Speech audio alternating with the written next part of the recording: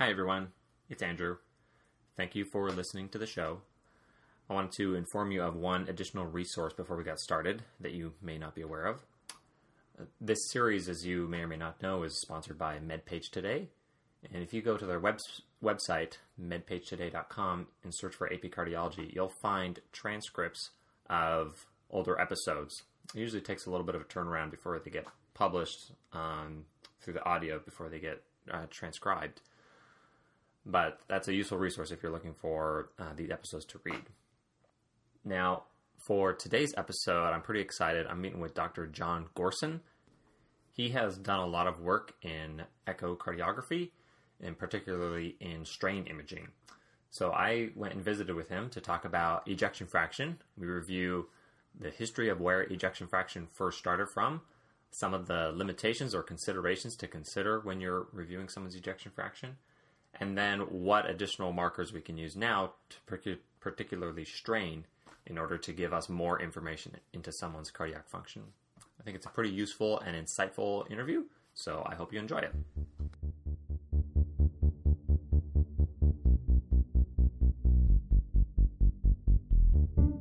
This is AP Cardiology, and this is your host, Andrew Perry. Thank you for meeting with me today, John. Can I have you maybe first say your name and your title so our listeners know who we're speaking with? Hello, I'm John Gorson from Washington University in St. Louis. I'm a professor of medicine and director of clinical research in the Division of Cardiology here. Great, thank you. And John has done a lot of work in cardiac imaging. Today we'll be focusing a discussion about ejection fraction, kind of reviewing the historical discovery and use of ejection fraction, and maybe some of the ways that it comes up short, and other ways and other markers that we can use to assess cardiac function. So one of the first things I wanted to bring up with you is that many physicians in my generation just assume ejection fraction has always been present and always been used in healthcare, and it can certainly seem that way. But I wanted to ask you about how ejection fraction first came to be used in cardiology. Sure, thank you. One of my favorite sayings on rounds with the trainees is that ejection fraction is to the cardiologist is as serum creatinine is to the nephrologist. We've gone to thinking about a cardiac patient where you can't even describe them without knowing their ejection fraction. So how did this come about? To the best of my understanding, it actually grew out of the gated radionuclide scan. This is a multi-acquisition gated scan, also known as a MUGA. I think it came out of Barry Zaret's lab in Yale in the 70s. And what this is you label blood cells with an isotope, and then you look at counts. You put the camera as best as you can to focus on the left ventricle, and you get a ratio of end diastolic to end systolic counts over end diastolic counts. Mm-hmm. And as you know, no units of volume are used in this. It's a ratio. Mm-hmm. So it turned out if you acquire these counts over minutes, many beats averaged, you get a very stable signal. Okay. So this was used in several clinical trials in the early 80s. One notable one was Arthur Moss's multi-center post-infarction research group study, and the reference is the New England Journal of Medicine in 1983. And it was remarkable to show how the radionuclide ejection fraction was correlated with survival after myocardial infarction. And because this is audio only, you saw this flat line that started to curve with an increase in mortality around an EF of 40%. And then when it dropped below 35, mortality increased dramatically. Okay. So it was from this initial data set that these numbers of, well, you're sort of okay with an EF to 40, and then the risk starts increasing, and then certainly under 35, under 30, and then when you're in the 20s, the risk of dying increases. Okay. And those were all nuclear scans that they had done for that. Nuclear scans and post-infarct patients. Interesting. Okay, yeah. When did then echoes become part of that measurement? Because today that's where most of those measurements come from. Yeah, that's an interesting thing. It had to do, actually in my lifetime, it had to do with the payers. Because you used to be reimbursed for both a gated nuclear scan or a MUGA and an echo. And then they said, no, you could only be reimbursed for one. Mm-hmm. So that was, again, to the best of my understanding, what I lived through, that was the impetus for the popularity in echocardiography, because you get information on valves, on right ventricular function. With Doppler, you could estimate PA pressures, you could look at the pericardium. Mm-hmm. So this really surpassed the MUGA for just the EF measurement. Yeah, I mean, next I want to address, what is the physiology of the ejection fraction and what we are measuring, and kind of walk us through what those measurements actually mean. So, historically, it was a very stable signal. We learned that in the past few minutes. But why is it so important? And I want to start out saying that EF is here to stay. For the rest of my career, Andrew, for the rest of your career, EF is not going away. Mm-hmm. It is so ingrained in clinical practice, in pharmacologic therapy, in device therapy, which we're going to talk about a little more. Mm-hmm. So it's important to think about, why is it so strong? Well, let's take it apart for a minute. Uh-huh. It's a ratio. On the numerator is the stroke volume. Mm-hmm. So it's a measure of function. On the denominator is end diastolic volume, a measure of remodeling. Mm-hmm. So these two things independently, a measure of function and then a measure of size. So you could have the same stroke volume with a small heart and have a higher ejection fraction than the same stroke volume with a big heart. Mm-hmm. So that measure of remodeling is a measure of disease progression, and you put them together, you combine them with an ejection fraction. Mm-hmm. Does that make sense? That does make sense, yeah. The other thing that we're going to talk about, load sensitivity. Mm-hmm. And this comes from experience with animal experiments where are rarely done these days, an open chest dog or an open chest pig model, where you're measuring pressure volume loops and you're doing acute changes in load. Mm-hmm. So if we do this and we measure beat to beat ejection fraction, and let's say you occlude the inferior vena cava, mm-hmm. what do you think happens to ejection fraction? Well, I would expect it to eventually decrease after a couple of beats because you're eliminating the preload. Correct. So how does preload affect stroke volume? Well, as your preload is going to decrease your stroke volume. And how does preload affect end diastolic volume? It would also decrease your end diastolic volume. Exactly. So then you'd probably have a preserved ejection fraction because of that. So this is what I think, again, on rounds with trainees, they don't understand that. I think one of the other reasons why ejection fraction has become so important in clinical practice is that when it comes to preload, it actually corrects for itself because it is the stroke volume is a measure of the Frank-Starling relationship. The more you fill, the more you eject. Mm-hmm. And if both are going down, less filling, less ejection, less filling, less ejection, the EF is going to be preserved. Okay. But when you get to low volumes, then it falls apart. Then it's exquisitely load dependent. So when we're talking about preload, I think it could be tolerant in a range, say a physiologic range, of being a stable signal of ventricular function. Now, on the other hand, if we look at afterload, that's an amazing phenomenon where if you do an acute increase in afterload, the ejection fraction dies.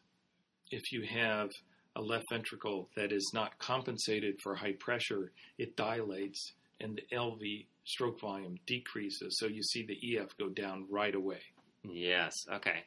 I follow there because now your denominator has greatly expanded and your numerator has also correspondingly very shrunk. So then your ejection fraction really takes a off. dive. Okay. So you say to yourself, and I'm amazed by this. We see patients in the clinic who come in the echo lab. Let's say they're non-compliant. They didn't take their blood pressure pills, and their systolic blood pressure is 180 millimeters of mercury. And you look at their heart on echo, and the ejection fraction is normal. Uh-huh. How can this be? Well, it has to do with compensatory mechanisms. The most important is you tune up the myocytes to become hypertrophied and able to sustain this high afterload. But we're going to talk about that more. But in summary, I think, why is EF important? I think it's twofold. One, again, to review, is that it's a measure of both function and remodeling in the stable state. And two, it is relatively preload insensitive. Sounds crazy, but it's true. Okay. Now, the next thing would be about the distinguishing between patients with heart failure and how we now currently bending them into two major groups, those with a reduced ejection fraction, HFrEF, and those with a preserved ejection fraction, HFpEF. So how did we kind of end up into these two camps based on ejection fraction? That's an excellent question. So heart failure is a very common, important problem in all of the world, really, not just the United States. When we see a patient with heart failure, we don't know what treatment algorithm to follow until we know their ejection fraction. Mm-hmm. Why is that? Well, clinical trials enrolled patients based on the ejection fraction. So that means that the evidence is based on patient selection by ejection fraction. Mm-hmm. So we're going to come back to this. We're going to circle around. If we practice evidence-based medicine as we should, someone has to go back and redo all the clinical trials selecting patients by some other means than ejection fraction in order to do away with it. Let's go over some examples. Mm. So depends on how you define reduced ejection fraction. Let's say the consensus is somewhere between 35 and 30%, below those cutoffs. Okay. Depending on the clinical trial, some use 35, some use 30. There is abundant evidence that, let's start with pharmacologic therapy, ACE inhibitors or angiotensin receptor blockers given to patients with reduced ejection fraction have a mortality benefit. Mm-hmm. Then we move on to beta blockers, same. And then spironolactone. Uh-huh. And then what are newcomers? We have ibravadine, not used that much in this country, but selected by ejection fraction. There's a mortality benefit in patients who are perhaps intolerant of beta blockers. It's a selective sinus node inhibitor, so-called funny channel agent. Yeah. And then Entresto is a new one. Mm-hmm. So you see, right now we have, not counting individual drugs, we have 5 more or less classes of drugs that have mortality benefit based on ejection fraction. Mm-hmm. Very powerful collective data. How about devices? Well, as you know, implantable defibrillators are based on ejection fraction. Mm-hmm. The MATA trial used an EF of 30. The SCUD-HF trial used a cutoff of 35 and included non-ischemic cardiomyopathy. And then CRT if you have a wide QRS complex. In addition to your low ejection fraction with a wide QRS, then you get CRT. Correct. Yeah. So we're talking about a list of important pharmacologic agents and devices where you can't appropriately implement these treatments without knowing the ejection fraction. Mm-hmm. Now, what about people with preserved ejection fraction or a normal EF? That's a good question. So what do we know about that? There's been many attempts over the years to find a pharmacologic agent that helps patients with HFpEF, heart failure with preserved ejection fraction. We know that they have a similar outcome as far as mortality. We know that there's a very strong association with HFpEF patients with other cardiovascular risk factors such as hypertension, such as obesity, diabetes. Mm-hmm. But most of them are dying from cardiovascular events, death from stroke or heart attacks, rather than heart failure or arrhythmias, which are the common mode of exodus for HFrEF patients. Having said that, I think there's no definitive positive study. We could take TopCat, which was a randomized trial of spironolactone versus placebo, throw out the Georgian patients, and then end up with a positive study. So spironolactone, by some, believe is a treatment for HFpEF. But clearly, HFpEF. Uh-huh. But clearly, the evidence for HFrEF for pharmacologic and device therapy is overwhelming. Yeah, no, it's been, unfortunately, all those trials have been largely negative in that setting for those patients. Now, kind of speaking more, getting into the nuts and bolts of measuring ejection fraction, I think a useful question for someone of your experience is really how ejection fraction is measured and consistency of it, knowing that you've helped coordinate large multi-center trials in running the core echo labs for them. So what are the considerations and the protocols used in order to help, reduce inter-observer variability within ejection fraction? Well, thank you, Andrew. Let me take you through that. It's sort of been an honor and a privilege to have this intense experience with a sort of simple measurement as echo EF. So I'd love to share with you some of the nuts and bolts of how you do this. Mm-hmm. The expert consensus, the guidelines, Roberta Lang is the lead author from the American Society of Echo, is to do 2D biplane ejection fractions. So what does this mean? That's the 4-chamber view and the 2-chamber view. Why not 3D echo? Well, it turns out that 3D echo has advantages, in particular with reproducibility. Mm-hmm. But if you go to a multi-center clinical trial, 3D echo is still not mainstream across the board. There's many centers who lack experience doing 3D echo.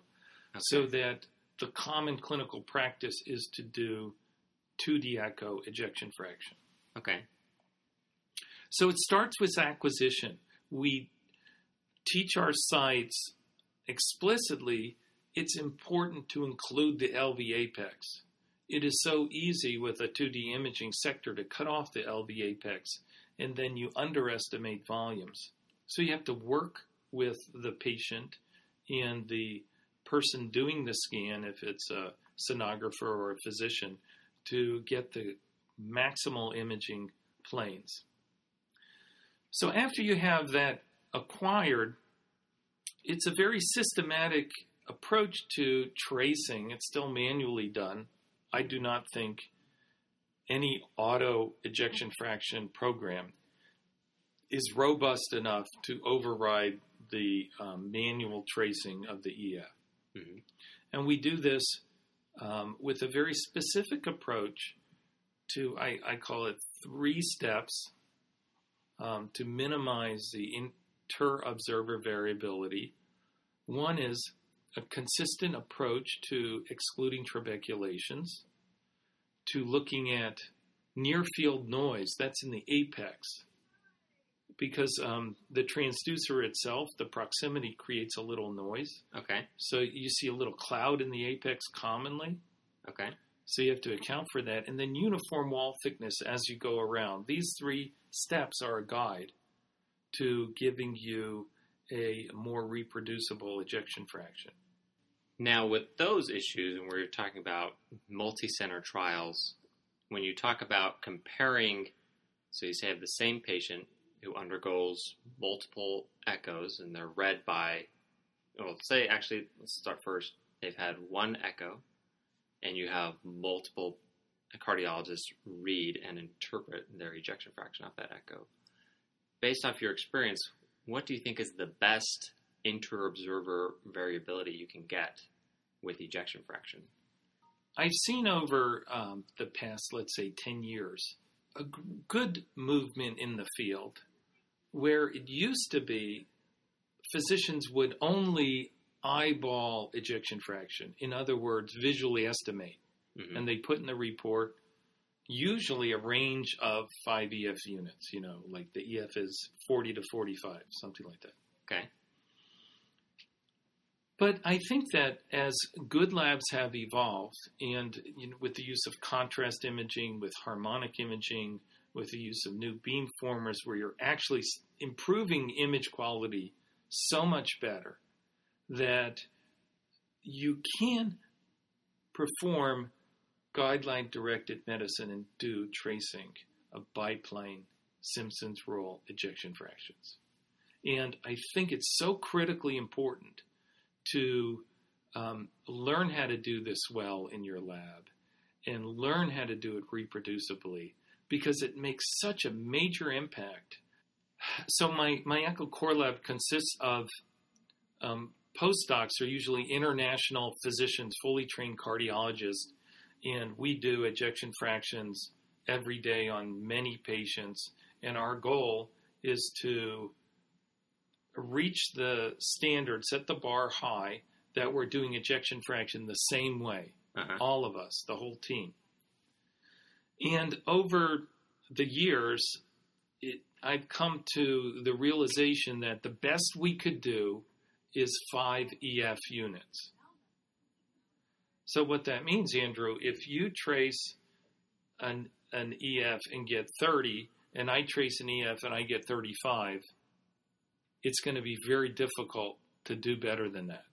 Okay. Across the board. So maybe someone else can, but... So plus or minus 5 EF units. Well, that would be a range of 10. Oh, okay, so a range of 5 is what you mean. Yes. Okay, I follow. Okay. Yes. Yeah, you're right. That would be the end of the range of 5 EF units. Okay. So then if we have the best we can do, inter-observer is probably 5 EF units. And then what would you say then is a clinically meaningful change? Like, what is your minimum threshold of change when you're looking at serial echoes in the same patient? Right.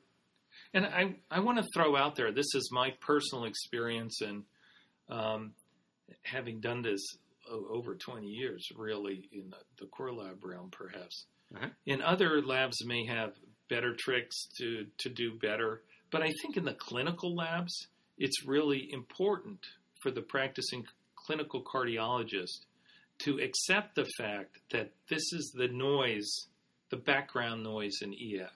Sure. And that, it's not very productive to sort of get in clinical arguments because my EF is 30 and yours is 35 and I'm right and you're wrong. Mm-hmm. And, come back, blind the observers in a month and have them do it again, that you'll be surprised with the results. Uh-huh. I personally think you're not going to do much better than that. But having said all that, once you exceed these 5 EF units, I believe it's very powerful when you're following a patient in either direction. Mm-hmm. And, for example, in the Echo CRT trial, that was a trial of narrow QRS patients where we paced them with a hypothesis that we could help them. It turned out to be a negative trial. But we had this database, and in the control group, there are patients who improved, and some of them, their EF declined, the natural history of heart failure patients. And it turned out that a change in 5 EF units, more than 5 EF units, was clinically significant. Okay. So that if you're tracing a biplane Simpson rule and you have a patient either decrease, that's associated with increased risk, and I'm talking about endpoints where heart failure, hospitalization, or death, or if it improved, it kept you out of the hospital, it decreased your risk. Mm-hmm. Very good. Interesting stuff. Now, one thing I want to bring up is I think part of my interest in this topic is as being a resident and through the wards, when you're on a non-cardiology service, so much of a person's cardiac function is just described as their ejection fraction. So like you might hear someone on round say, oh, patient X, they had their echo yesterday, their EF was 60%, and then just move on to their next topic. In realizing that really their EF is just one measurement of their left ventricle, and there's many other parts of their heart that you could comment on. And as we've discussed a couple of maybe some issues with the ejection fraction. So I guess what are other markers that you might look at from someone's echo to indeed verify that, their normal ejection fraction correlates with, relatively normal cardiac physiology? Thank you, Andrew. Well, I look at assessing cardiac function in three broad strokes in the current era, starting with the ejection fraction, as we talked about, then adding diastolic function, which, by the way, we could talk about for an hour, so I don't want to spend a lot of time on that. Mm-hmm. And then the third thing is strain imaging, which I believe has really emerged as a major player as being additive to ejection fraction in the current era. Mm-hmm. A few limited comments on diastolic function. There's a whole literature that's probably worthy of a separate podcast of if you have patients with a preserved ejection fraction, what markers of diastolic dysfunction add. Mm-hmm. In particular, we're talking about inflow velocity, pulse Doppler of the mitral valve, and annular velocity, tissue Doppler of the mitral annulus. Mm-hmm. There is systolic diastolic coupling. You can't take this away in the sense that it's, I guess it's hypothetically possible, but not very likely, that you have a low ejection fraction patient with completely normal diastolic function. Mm-hmm. For example, their mitral annulus is reduced because as it contracts, the relaxation, the active relaxation, or the active component of early diastole, I should say, is affected. Okay. But again, it's sort of interesting when you're saying, is this heart really normal? One of the things you look for after ejection fraction is the mitral annular velocity and the inflow velocity, and if that looks normal, you're takes you one step up on the normal. Okay. There's some ambiguities with abnormal diastolic function that, again, I don't want to really get into because we don't have time. Mm-hmm. But I think since we're mostly focused on systolic function, why don't we talk about strain imaging? Yeah, that would be great. I know you have a lot of experience with yourself in studying strain imaging. So maybe first, some of our listeners won't probably be too familiar with what strain imaging is. So I guess what is strain imaging conceptually? The left ventricle is a three-dimensional object. So we have to think about as it displaces blood, it does this in a way by shortening, thickening, and twisting. Echocardiographic technology has evolved that we can measure these vectors of wall deformation, which is another way of saying strain. And the current technology, I could see in the future, we just do a 3D scan of the entire heart and you get one number that combines the shortening, thickening, and twisting. Mm-hmm. But currently we do this in 2 dimensions, and we look at shortening separately in the long axis views, and the thickening and, well, there's circumferential and radial, so there's different ways to look at thickening in the short axis view. And the twisting, you need to do serial short axis views. Okay. So I can make this simple because over 90% of the literature today is focused on the longitudinal component of strain. Okay. So in other words, you scan the patient in the apical views, typically 3 views, 4-chamber, 2-chamber, long axis views. And software uses a technology known as speckle tracking on the B-mode imaging data set to look at the speckles as they shorten or come together in systole and then lengthen as they come apart in diastole. Mm-hmm. And that is reported as the global longitudinal strain, or the GLS. Okay. And that's usually what people are talking about nowadays, because that's what most of the literature is about. I think so. And for those who are new to strain, I think that would be where you start and where you measure and where you get comfortable with, is the GLS, global longitudinal strain. Okay. Now, how has strain been additive to ejection fraction? I'm sure that's a whole conversation in itself, but maybe you could highlight a couple specific clinical scenarios. Thank you. There's a couple questions in there. Let me start with, how is it additive? So I want everyone to think about, if strain is measuring how the wall is changing its shape, mm-hmm. and we talked about ejection fraction being the change in volume, or the stroke volume, over the original volume in diastolic volume. Strain is the change in length over the original length. So it's a similar process, you could say intellectually, of looking at a measure of change or a measure of how the left ventricle is performing. But strain is focused on the wall, and EF is focused on the blood inside the chamber. Mm-hmm. So you say to yourself, well, they have to be related, right? Yeah. You change the wall a little bit, the blood displacement must be a little bit. You change the wall a lot, the blood displacement must be a lot. And if they're measuring exactly the same thing, then why bother? Uh-huh. So it turns out, indeed, you could do a mathematical modeling, and they're linearly related, GLS and EF.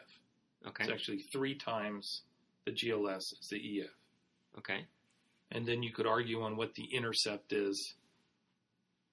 But it turns out, and I want our audience to review a paper that I found to be particularly landmark and interesting.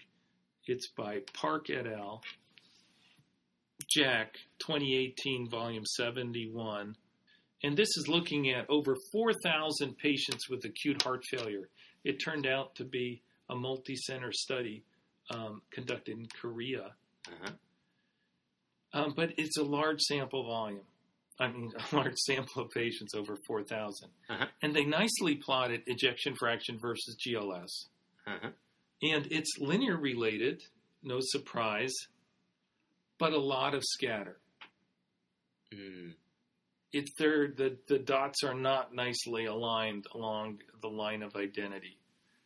There's a lot of factors. So the human reality is that there's related but different information. And, to just stay on time, I'm going to rush to the punchline. Uh-huh. I believe the wall properties that are additive to ejection fraction are mostly 3. One is fibrosis. That's very important. Mm. Okay, 2 is hypertrophy. You can have myocyte dysfunction from hypertrophy, such as hypertensive heart disease. Aortic stenosis is another one, without fibrosis being the major one.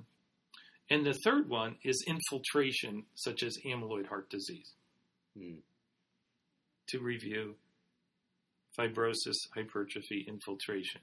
These are wall properties with the identical EF that will affect your strain. And that's why I think there's additive prognostic value. I see. Great. Thank you for that reference. I'll make sure I have that in the show notes for this episode. What is a normal strain? So that's a good question. I could tell you my opinion, and it may change with time. It's important for our listeners to understand that this speckle tracking algorithm differed a little bit between companies. Okay. So it's proprietary, and in a competitive sense, they're not going to share all their secrets. So if you look at strain measurements on the same patient using different echo machines and different software, the numbers will be slightly different. Okay. So that feeds into the answer to the question, what is a normal strain? Because it's a little different, and you can look at these head-to-head comparisons. So having said all that, I think as clinicians, it's important for us to remember a couple numbers. Okay. So the average normal strain is, and it's reported with a minus sign, which is confusing to a lot of people. So I'll just speak in absolute values. It's between 19 and 20%. Okay. And the threshold for abnormal, how low do you go till you draw the line and start to think about this being abnormal? Let's say the equivalent would be if 55% EF is normal and 50% EF is borderline, where do you draw the line for abnormal? So I think normal GLS is greater than or equal to 17%, or minus 17 if you insist on using the minus sign. Uh-huh. Clearly abnormal is when the GLS is below 15%, or minus 15%. And then the borderline abnormal is between 15 and 17. Okay. And that's just my snapshot of looking at a lot of studies and outcome. Okay. Very useful. And are most labs across the country now reporting strain, or is this also a bit of a niche measurement that's in only selected labs? I think that I don't have data. I just have anecdotal reports from friends in other labs. Uh-huh. And I think that it is the minority today that is doing strain on every patient. Okay. I'm delighted to see that is happening here at WashU in St. Louis. But I think most labs are doing strain on a subset of patients. Perhaps the most popular application right now is to look for apical sparing with patients with selected amyloid heart disease. Mm. What we didn't talk about is valvular heart disease as an added risk. And I think that would be perhaps the second most popular application would be the patient with severe mitral regurgitation. Yeah. It was a topic I wanted to ask you about, how ejection fraction can be interpreted in those settings, and then the added benefit of strain in severe mitral regurgitation. So we talked about the afterload dependence of EF. Yes. Uh-huh. And I think no one's going to argue that. So if you think about a certain level of contractility, and during ejection, you make it a lot easier. In other words, you decrease afterload tremendously. Mm-hmm. Well, how could that happen? Severe mitral regurgitation, right? Uh-huh.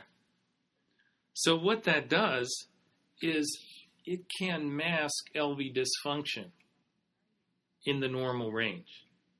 Mm-hmm. Does that make sense to you? It does, yes. Because you're preserving your stroke volume, because a lot of your stroke volume is now going retrograde through the mitral valve.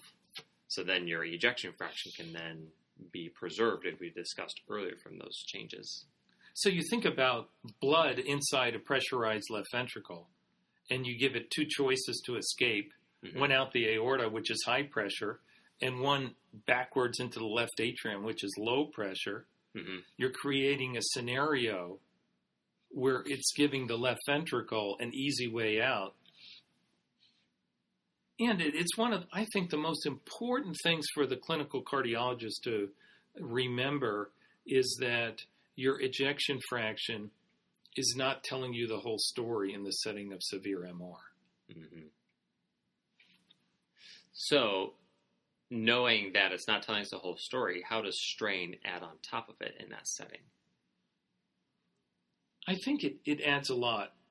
I think strain has the ability, in addition to the heart failure patients we talked about, in a setting of patients with severe mitral regurgitation. I think still today there's controversy with what to do with the asymptomatic patient with preserved ventricular function and then clearly severe mitral regurgitation. Mm-hmm. We're not talking about moderate to severe. We're talking about wide open MR. Okay. But the patients feel fine. They insist they feel fine.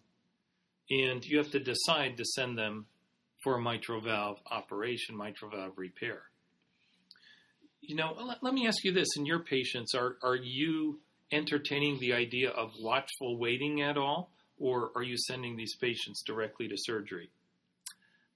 I have to confess, I don't know that I've come across a patient yet in my training who's asymptomatic with severe MR. Well, I don't think it's completely uncommon because they're maybe perhaps seen in the outpatient cardiology clinic. Uh-huh. So that if they're admitted to the hospital, you're seeing the symptomatic ones. Yes. In your training. But anyhow, my observations are that some centers, for example, like the Cleveland Clinic and the Mayo Clinic, they're very enthusiastic to operate on these patients early. The shift is to operate on them earlier and earlier. Mm-hmm. But still you have some patients, perhaps because of age, perhaps because of comorbidity, perhaps because of patient selection, meaning the patient doesn't want to have surgery unless you convince them some more. You have this scenario and you're looking for more information. Mm-hmm. So I'd like to direct you to this article. It was in JACC 2016, volume 68. The first author is Mentius, and the title is Strain Echocardiography and Functional Capacity in Asymptomatic Primary Mitral Regurgitation with Preserved Ejection Fraction.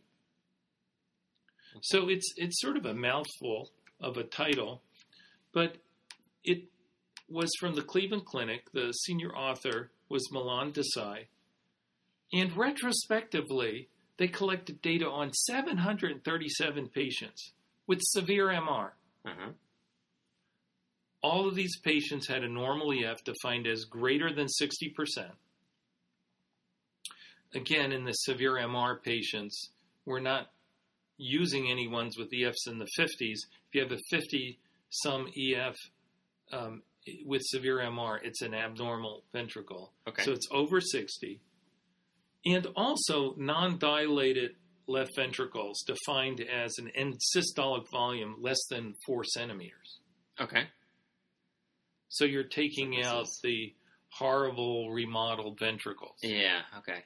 So these should be pretty healthy ventricles, yeah. Right? These are primary valve problems and not functional right. MR. Right. Okay. So these patients went on to have mitral valve surgery. I think almost all of them, I forget the percentage. I think the vast majority, almost all, had mitral valve repair. Okay. At a good center with good surgeons. And then they followed these patients for several years. Like an average, I think, of follow-up was something like 6 years. The Kaplan-Meier plot goes out for 12 years. Okay. They took the baseline echoes before surgery, and they measured global longitudinal strain using software that you can measure this using the DICOM digital echoes. And they, in this large sample again, 737, they looked at them, and it's a common statistical way. Let's take the group and cut it in half. Uh-huh. So based on the median value, you had the low strain and the high strain. And again, this minus sign confuses a lot of people.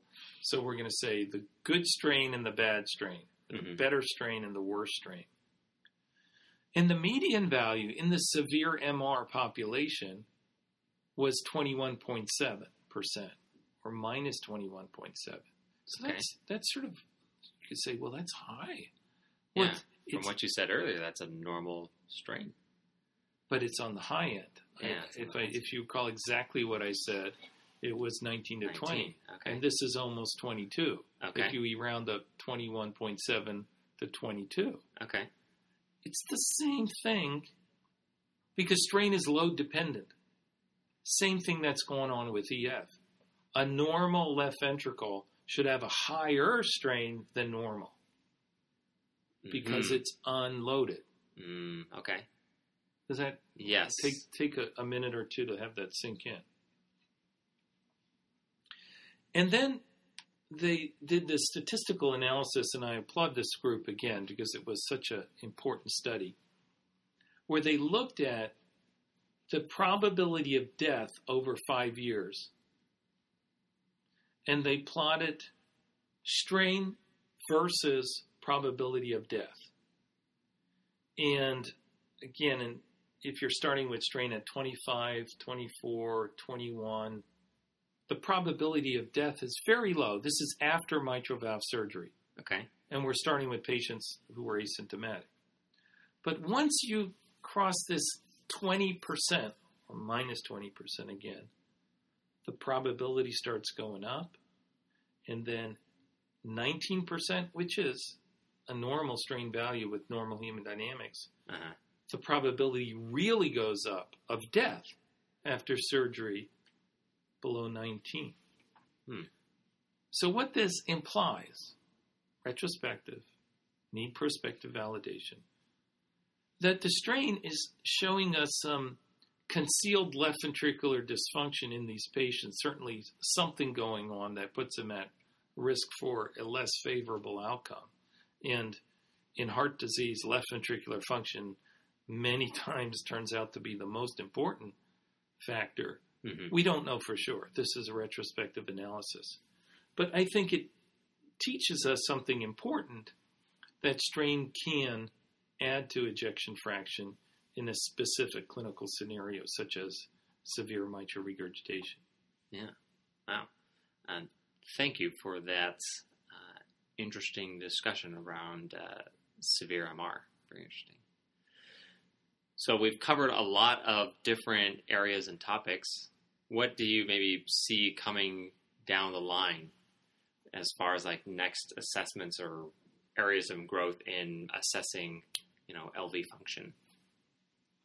So that's a good question. I always, as researchers do, we like to gaze into the stars or think about the future or something like that. And what I think is that it should be part of a clinical trial design for future agents. There's going to be new therapies, new pharmacologic agents, new things to be tested, new devices, that this measure GLS becomes part of the baseline data collection, so that the evolution will be, if we're going to establish GLS into everyday clinical practice, we have to prove it means something. And that's only going to be with a clinical trial design where you're testing a new therapy, be it a pharmacologic agent or a device. So that's one thing. Also in the valve story, we're in the new era, thinking about valve disease with great advances in TAVR for the aortic valve, and also with the MitraClip, the COAPT study just completely changed everyone's thinking about functional mitral regurgitation, reducing heart failure hospitalizations by half with the MitraClip. So maybe in this kind of clinical trial scenario, that if you look at strain, it will be a feature of patient selection above and beyond ejection fraction. So that's my dream of the future. Gotcha. Very good. Well, thank you for your time. I really appreciate you visiting with me and sharing a lot of your expertise with us. This is John Gorson, signing off from Washington University in St. Louis. And thank you, Dr. Perry, for inviting me to speak with you. No, thank you again. We'll talk to you again, hopefully another time.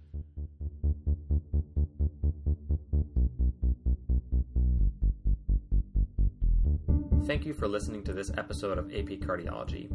This series is co-sponsored by MedPage Today and by the Division of Medical Education at Washington University in St. Louis School of Medicine. Much thanks to the band Broke for Free, who song Night Owl on their album Directionless EP I've used for my theme music. It is used under a Creative Commons license, Attribution 3.0.